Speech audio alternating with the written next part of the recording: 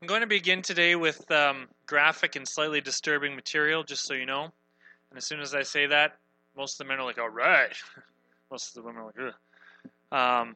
But does anybody know what this is? What is that? Cat o' nine tails. Yeah, it's a vicious type of whip, otherwise known as a scourge. By the way, do you know the Latin roots for the word scourge? Comes from excoriare, which means to flay, and it's built off two Latin parts. Ex, anytime you see X as a prefix, that means off, and corium means skin. So to scourge literally means to take the skin off of someone with a ruthless whipping. The other word for this practice is a flogging. And the Romans were really good at it. This is taken from Wikipedia. In the Roman Empire, flagellation was often used as a prelude to crucifixion. As we know, for Jesus, he was flogged before he was crucified. And in this context is sometimes referred to as a scourging.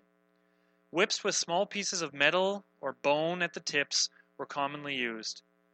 So imagine at the end of each one of those 9 whip ends is something sharp. Such a device could easily cause disfigurement and serious trauma, such as ripping pieces of flesh from the body or loss of an eye. In addition to causing severe pain, the victim would approach a state of hypovolemic shock due to loss of blood. The Romans reserved this treatment for non-citizens dating from 195 BC.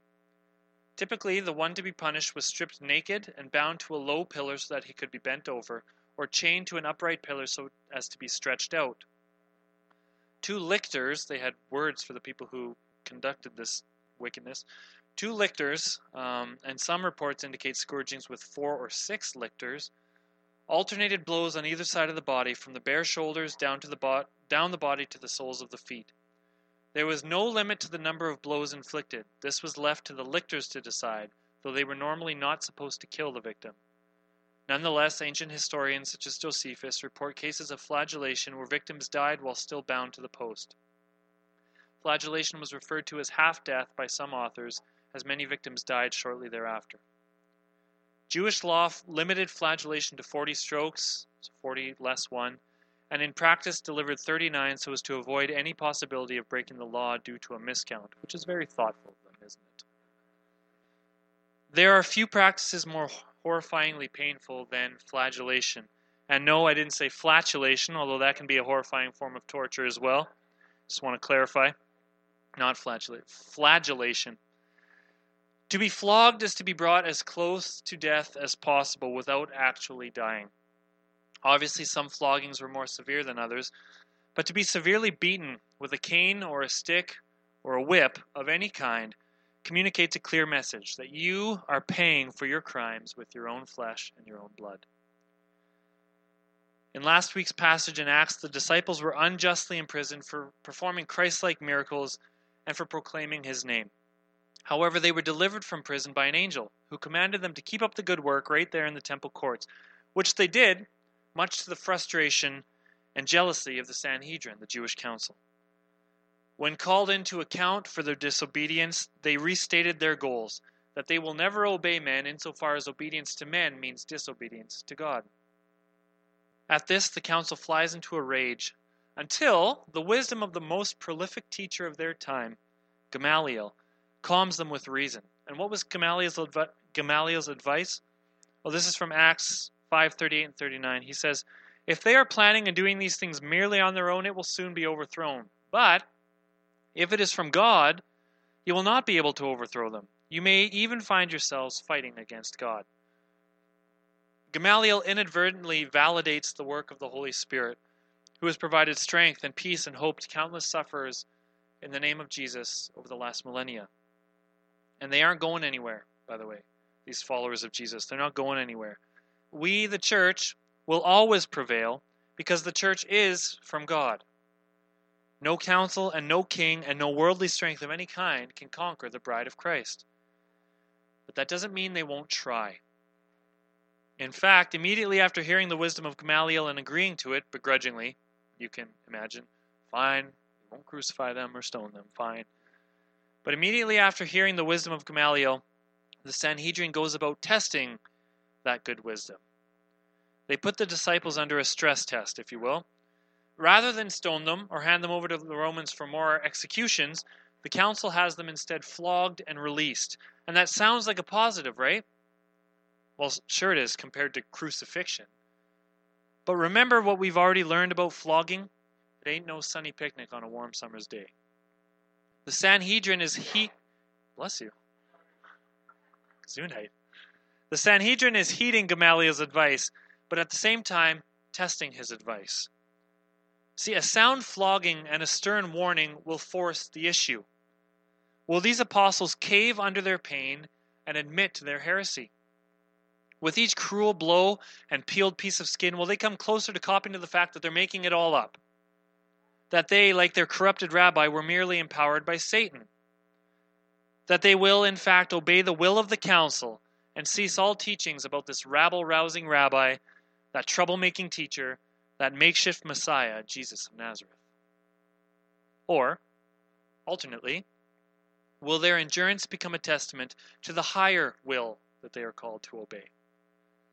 Will their faithfulness in the face of flagellation speak as loudly as their miracles, declaring the truth about their crucified Lord and Master?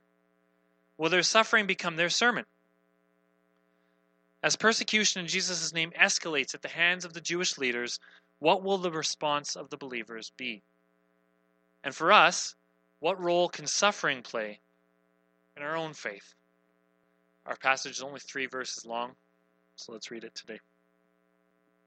They called in the apostles and had them flogged. Then they ordered them never again to speak in the name of Jesus, and they let them go. The apostles left the high council rejoicing that God had counted them worthy to suffer disgrace for the name of Jesus. And every day in the temple and from house to house, they continued to teach and preach this message: Jesus is the Messiah. Does this sound like a body too beaten to move forward to you? That's the intention of a flogging, to beat them into submission. But this body, the body of Christ, is too strong for that. In fact, reading verse 41, it's easy to see why the Romans and the Jews of ancient Palestine thought the Christians were some sort of masochistic cult. Every time they threw a bunch of Christians on a fire and burned them alive, they died praising their Jesus. Every time they threw a Christian family in with the lions, they held each other and sang songs of praise to Jesus as they were being consumed by the beasts. Every time they were lowered onto spikes or pierced with arrows or boiled alive in brass pots or dismembered by the sword, they faced these grisly fates with thankfulness to their Lord Jesus. Thankfulness and worship, even joy. That must have been confounding to our old friends, the Romans. Did these Christians enjoy torture? Did they desire execution? Did they find pleasure in martyrdom? Or was something else going on here? To me, Acts 5:41 is one of the most astounding verses in the New Testament. They left the Sanhedrin with the filthy rags of beggars, which is basically what they were. They didn't have anything, any possessions of their own. And they left the Sanhedrin with the filthy rags that were their only clothes, soaked through with their own blood, and clinging to the raw meat of their backs, flesh torn, body broken, blood running, and smiles beaming. They left the Sanhedrin with great joy. See, our culture has it all backwards. I have it all backwards. I live my life in a desperate attempt to flee from any and all pain. The slightest injustice leaves me pouty and sullen, as Angie can attest to. Simple disagreements are the highest form of oppression I ever feel. Just somebody disagreeing with me. I feel oppressed. And when I do experience any kind of disgrace because of who I believe in, my dominant response certainly isn't joy. More like anger. More like the author of Psalm 149 that we read this morning. Give me a sword. Time to execute some righteous vengeance. Anytime I suffer a little bit, I want someone to pay. I'll have joy when I finally get justice. That tends to be my dominant first response. In a society that treats even something as common as aging like some enemy to be combated, what hope do we have to properly understand pain or persecution or death? Well, what hope do we have? The exact same kind of hope that these battered apostles had. They remembered the words of their powerful Savior Jesus when he taught them these things. These are verses from Luke 12. Dear friends, don't be afraid to those who want to kill your body, like the Sanhedrin. They cannot do any more to you than that. But I'll tell you who to fear. Fear God, who has the power to kill you and then throw you into hell. Yes, he's the one to fear. Fear God, not people. People, they can only kill your body. God can destroy your soul. But here's the thing about this God. What is the price of 5 sparrows? What, 2 copper coins? Yet God does not forget a single one of them. And the very hairs on your head are all numbered. So don't be afraid. You are more valuable to God than a whole flock of sparrows. So don't be afraid of people who want to persecute you, oppress you, judge you, hurt you, harm you in any way. They can only do that to your bodies. It's God who can utterly destroy you. But this same God who can destroy you will choose not to if you come to him, because he loves you. He values even the little sparrows. How much more does he love you? It's not hard to count the hairs on some of our heads, right, Dale? But he knows all of them. He counts them all. Not a hair on your head will be harmed. So when you are brought to trial in the synagogues and before rulers and authorities, don't worry about how to defend yourself or what to say, for the Holy Spirit will teach you at that time what needs to be said. Which we're looking at the story of James Lowen and his friends who are enduring suffering. That's exactly what happened to Nellie. In her time of trial, the Holy Spirit gave her exactly the words to say. So the apostles, they remember all of these words, and they're seeing it happen in real time. Or these words, they're very similar. Those first words happen in the sort of the middle of Jesus' ministry. These words come at the end. This is Luke 21. But before all of this occurs, and here he's talking about sort of desolation and judgment and awful things to happen to Jerusalem. But before all this occurs, there will be a time of great persecution. You will be dragged into synagogues and prisons, and you will stand trial before kings and governors because you are my followers. But this will be your opportunity to tell them about me. So don't worry in advance about how to answer the charges against you, for I will give you the right words and such wisdom that none of your opponents will be able to reply or refute you. Even those closest to you, your parents, brothers, relatives, and friends, will betray you. They will even kill some of you. And everyone will hate you because you are my followers. But not a hair on your head will perish. By standing firm, you will win your souls. In both of these passages, what's the message again and again? Don't be afraid. Don't be afraid. Fear not. Don't be afraid. I will be with you. I'll give you the words you need to say. I will strengthen you. Don't be afraid. Or this is the last slide. How about these words of Jesus from Luke 6? What blessings await you when people hate you and exclude you and mock you and curse you as evil because you follow the Son of Man? When that happens, be happy. Yes, leap for joy, for a great reward awaits you in heaven. But to you who are willing to listen, I say, love your enemies. Do good to those who hate you. Bless those who curse you. Pray for those who hurt you. If someone slaps you on one cheek, offer the other cheek as well. This is the great calling of those who follow Jesus. This is what marks us and separates us from the rest of the world. This is what makes us special and unique. That people will hate us, and you can expect it because they hated Jesus. So it should come as no surprise whatsoever when they hate us. Why they hate Jesus and why they hate us is more confusing. But it should come as no surprise when you suffer and are mocked and are dishonored, treated with dishonor, because of who you believe in. That's not a surprise. Jesus, he had anticipated suffering. He had promised it. He said, you can expect this. Look forward to it. And in fact, he just went ahead and modeled it for them. He said, not only are you going to endure this, I'm going to endure it. Remember what Peter said to that? No way. That can never happen. And Jesus says, no, get behind me, Satan. This has to happen. If your faith is any kind of genuine, then you will experience trials and suffering and be delivered from them because of your trust. Silence in the face of accusations, except to bring glory to God. That's how Jesus treated persecution. Obedience in the face of painful trials. Forgiveness in the face of ignorance and hatred. Glory and power and joy in the face of suffering.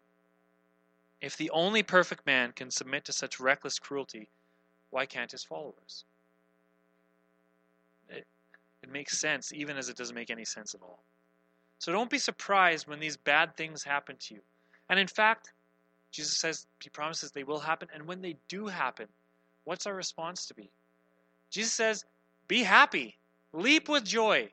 The last time we saw someone leap for joy in Acts was the crippled beggar who is finally healed. And he prances around the temple causing a ruckus. And people hate it because he needs to know his place. Well, his place is exactly where he is, celebrating in the temple because he's redeemed, he's freed, he's saved, he's healed. The last time we saw someone leap for joy was that guy. And now our response to persecution is supposed to be just like somebody who can walk for the first time. That's a pretty amazing teaching for Jesus to give. But it makes sense. If you really love him, it makes sense. Instead of fleeing from pain and persecution, the apostles rejoiced at the experience. Why?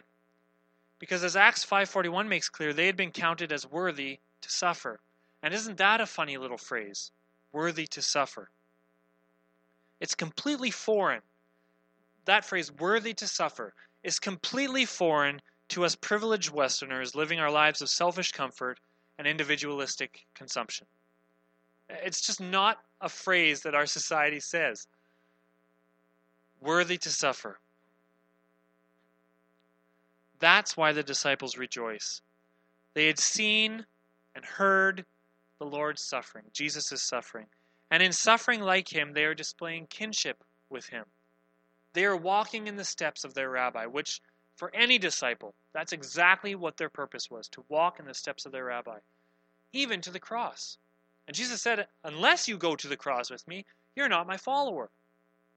So to them, the fact that they're going not to cross, but to whippings and floggings and beatings and standing trial before the most powerful people of their day, the fact that they get to endure that means they are doing exactly as their master did. They are true disciples. Right? Jesus said, unless you endure this, you're not with me.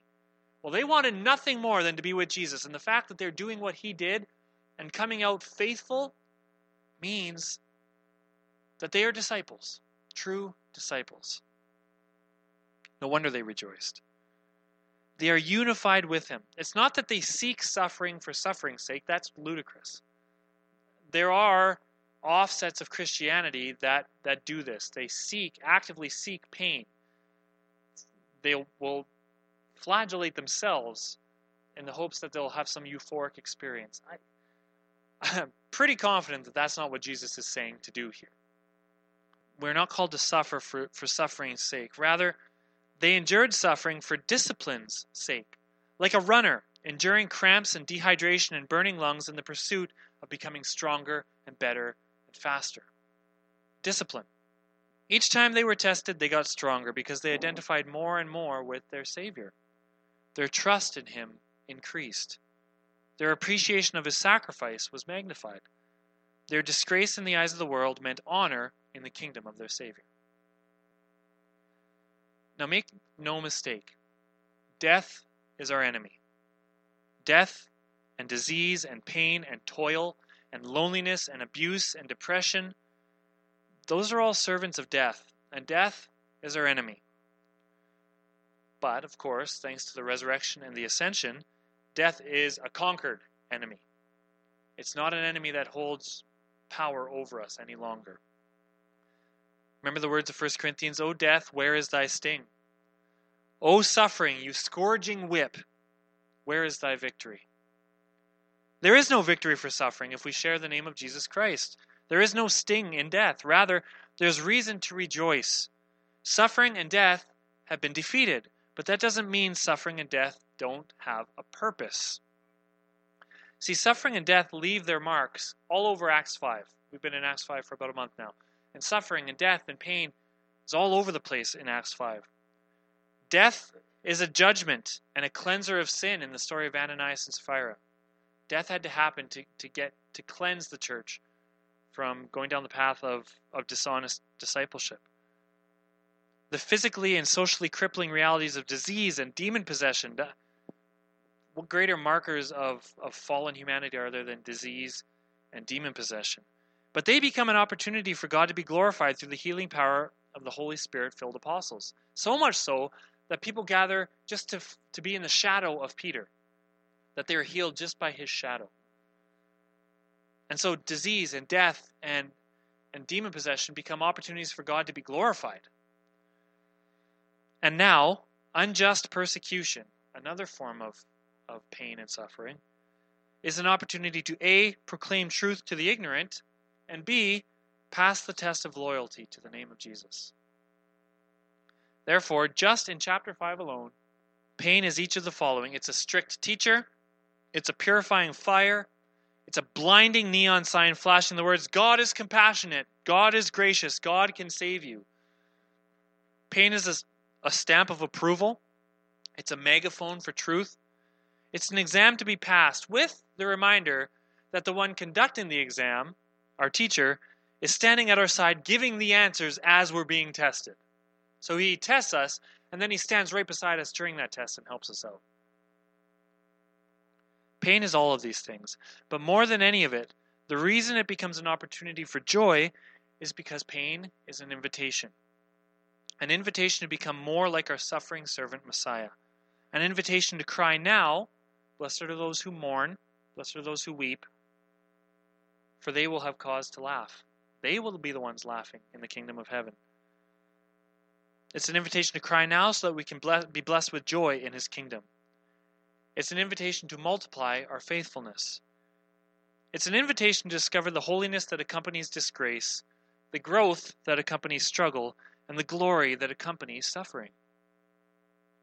Now, can I be honest with you for a moment? I believe all of this. I believe all of everything I've said today. I believe it with my head, and I believe it with my heart. I believe that suffering has a holy purpose, and that trials are cause for rejoicing. But that doesn't make it any easier to preach this sermon on a week when our friend and sister in Christ gasps in agony as cancer tears her up inside. I saw Marcella. And so as I preach this stuff, it doesn't make it any easier. It doesn't necessarily make it easier to sit with her family and hug them as strangers sharing in suffering and grief and pain. Knowing all of this and believing all of this and even experiencing this doesn't make it easier necessarily. And yet, I don't feel like a hypocrite at all in preaching Acts 5:40 to 42. Death is awful, and we might as well admit it. It's hard and it sucks, and there's no roadmap to navigating it. You will feel all kinds of things in the face of suffering. It won't always just be, hey, I'm suffering, joy, great. Of course not. Death is awful. Suffering, whether experienced or sometimes even harder than experiencing it, witnessing it. Suffering is not easy, but with Christ as our rock and the Holy Spirit as our voice and our comfort, there is a light that pierces that darkness. You know, the first time that Angie and I saw Marcella, it was like 3 weeks ago. It was just 3 weeks ago. And when we saw her, she was very much at peace. And those of you who went to see her, I'm sure she said, you know what, it's kind of everywhere, and it doesn't look good, but I'm okay. She was very strong and very much at peace. And for me, who believes all of this stuff I've preached today, when I encounter that, even though I believe all that stuff, I still need that encouragement. I still took strength from her strength. Even though I believe all that, it was still a huge encouragement to me. Who knows all of this stuff? That I know that suffering can lead to rejoicing. I know that. But I need to see it to believe it. And I saw it. She understood her situation, and I'm sure she wrestled with it. Of course she did. I'm sure she regrets it. But I found out from her son-in-law 30 years ago when he first met his wife, his first introduction to his future mother-in-law was in a hospital bed as she wrestled with cancer. 30 years ago. So 30 years of grace she got. And I'm sure she understood it like that because she was at peace. So I'm sure she wrestled it, but she was strong, and she used it as an opportunity to make the goodness of God known to those she loved, especially those who don't know the source of her hope. And so even as death claims her, she is victorious over it. She succumbs to it. Death wins, but death is not victorious. It wins the battle, but she won the war. We all suffer because we're human, and that's the price of being human in a fallen world. We all suffer, and some suffering has nothing to do with God. He is not orchestrating it. He hates it. He sees us go through it, and he wants us to know that my own son endured this. He knows what we're going through.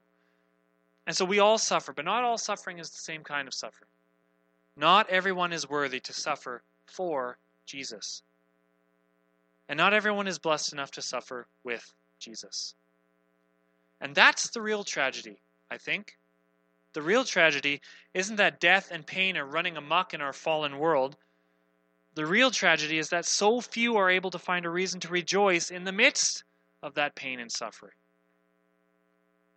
So few people know that there is grace and strength and hope, that there is glory even attached to that suffering because of the Creator that's living inside of us. And so, unsurprisingly, despite 2 stern warnings, several imprisonments, and severe beatings, the apostles refused to stop proclaiming the name of Jesus Christ. He was their one true hope. Knowing they were worthy to suffer for him, they trusted him and glorified him. Worthy to suffer for him. When they endured this, they didn't come out of it shaking their fist at Jesus and say, hey, we gave up everything for you and now we have to go through this? It'd be pretty easy for me to succumb to that attitude. But they didn't. They came out of it knowing that they had been proven worthy to suffer, that they were true disciples. And they came out of it trusting him and glorifying him. And once again, the wisdom of Gamaliel was answered in the positive. God was with these followers of Jesus, even in the severe pain of a sound flogging. Rather than reducing their impact for the kingdom, their suffering for Jesus' name increased and multiplied their urgency. It exponentially grew their desire to make him known to all those around them. As they suffered, they wanted to relieve those who would suffer without Jesus. What an amazing attitude. What a beautiful inspiration for us comfy Christians. Suffering for Jesus isn't evidence that we're falling out of favor with him, despite what society will tell you. They will tell you, look, where was God when this happened? This God that you claim to follow, where is he as you suffer? It's totally backwards. And I hope we as believers can see that. It's totally backwards. Suffering for Jesus isn't evidence that we're falling out of favor with him. Suffering for Jesus is evidence of his belief in us. Suffering shows us to be worthy. To be called worthy to suffer for his name, to be completely dishonored in the eyes of the world, means that we will receive the greatest honor there is in the kingdom, to be called a true and faithful disciple. Let's pray. Father, these are hard words to read and to preach and to believe, but help us to believe them. Help us to know that in our pain and in our suffering and in our loneliness, that you are there and that we have reason to rejoice. Father, I pray that you would make us worthy to suffer for your name, that we would encounter injustice and oppression with an attitude of knowing that you are empowering us and that you are making us stronger. Every time we hurt, Father, you will heal us. But help us to know that in that hurt, you are also teaching and strengthening and rewarding us. Help us to have peace and hope and joy, even in the midst of real suffering. We pray for those we know who are suffering. We pray that they would know this peace and hope and joy in you. And we pray all these things in your powerful name, the name that we give everything up for. Amen. I'm sure that if I opened it up to you, that you would have all kinds of excellent thoughts on this. Stories that you know of people who are hurting and enduring and suffering, and that would be a great encouragement. Honestly, it was hard to preach that, seeing Marcella like that, but it also makes me believe it so much more. So I hope there's comfort in those words. It's just a short little passage, but the idea that they consider themselves, they rejoice because they were worthy to suffer, is totally foreign to our society, and it is the greatest hope that we have, that in our suffering, we're counted worthy and we're called true disciples. So, have a great week. I hope you don't suffer too much, but if you do,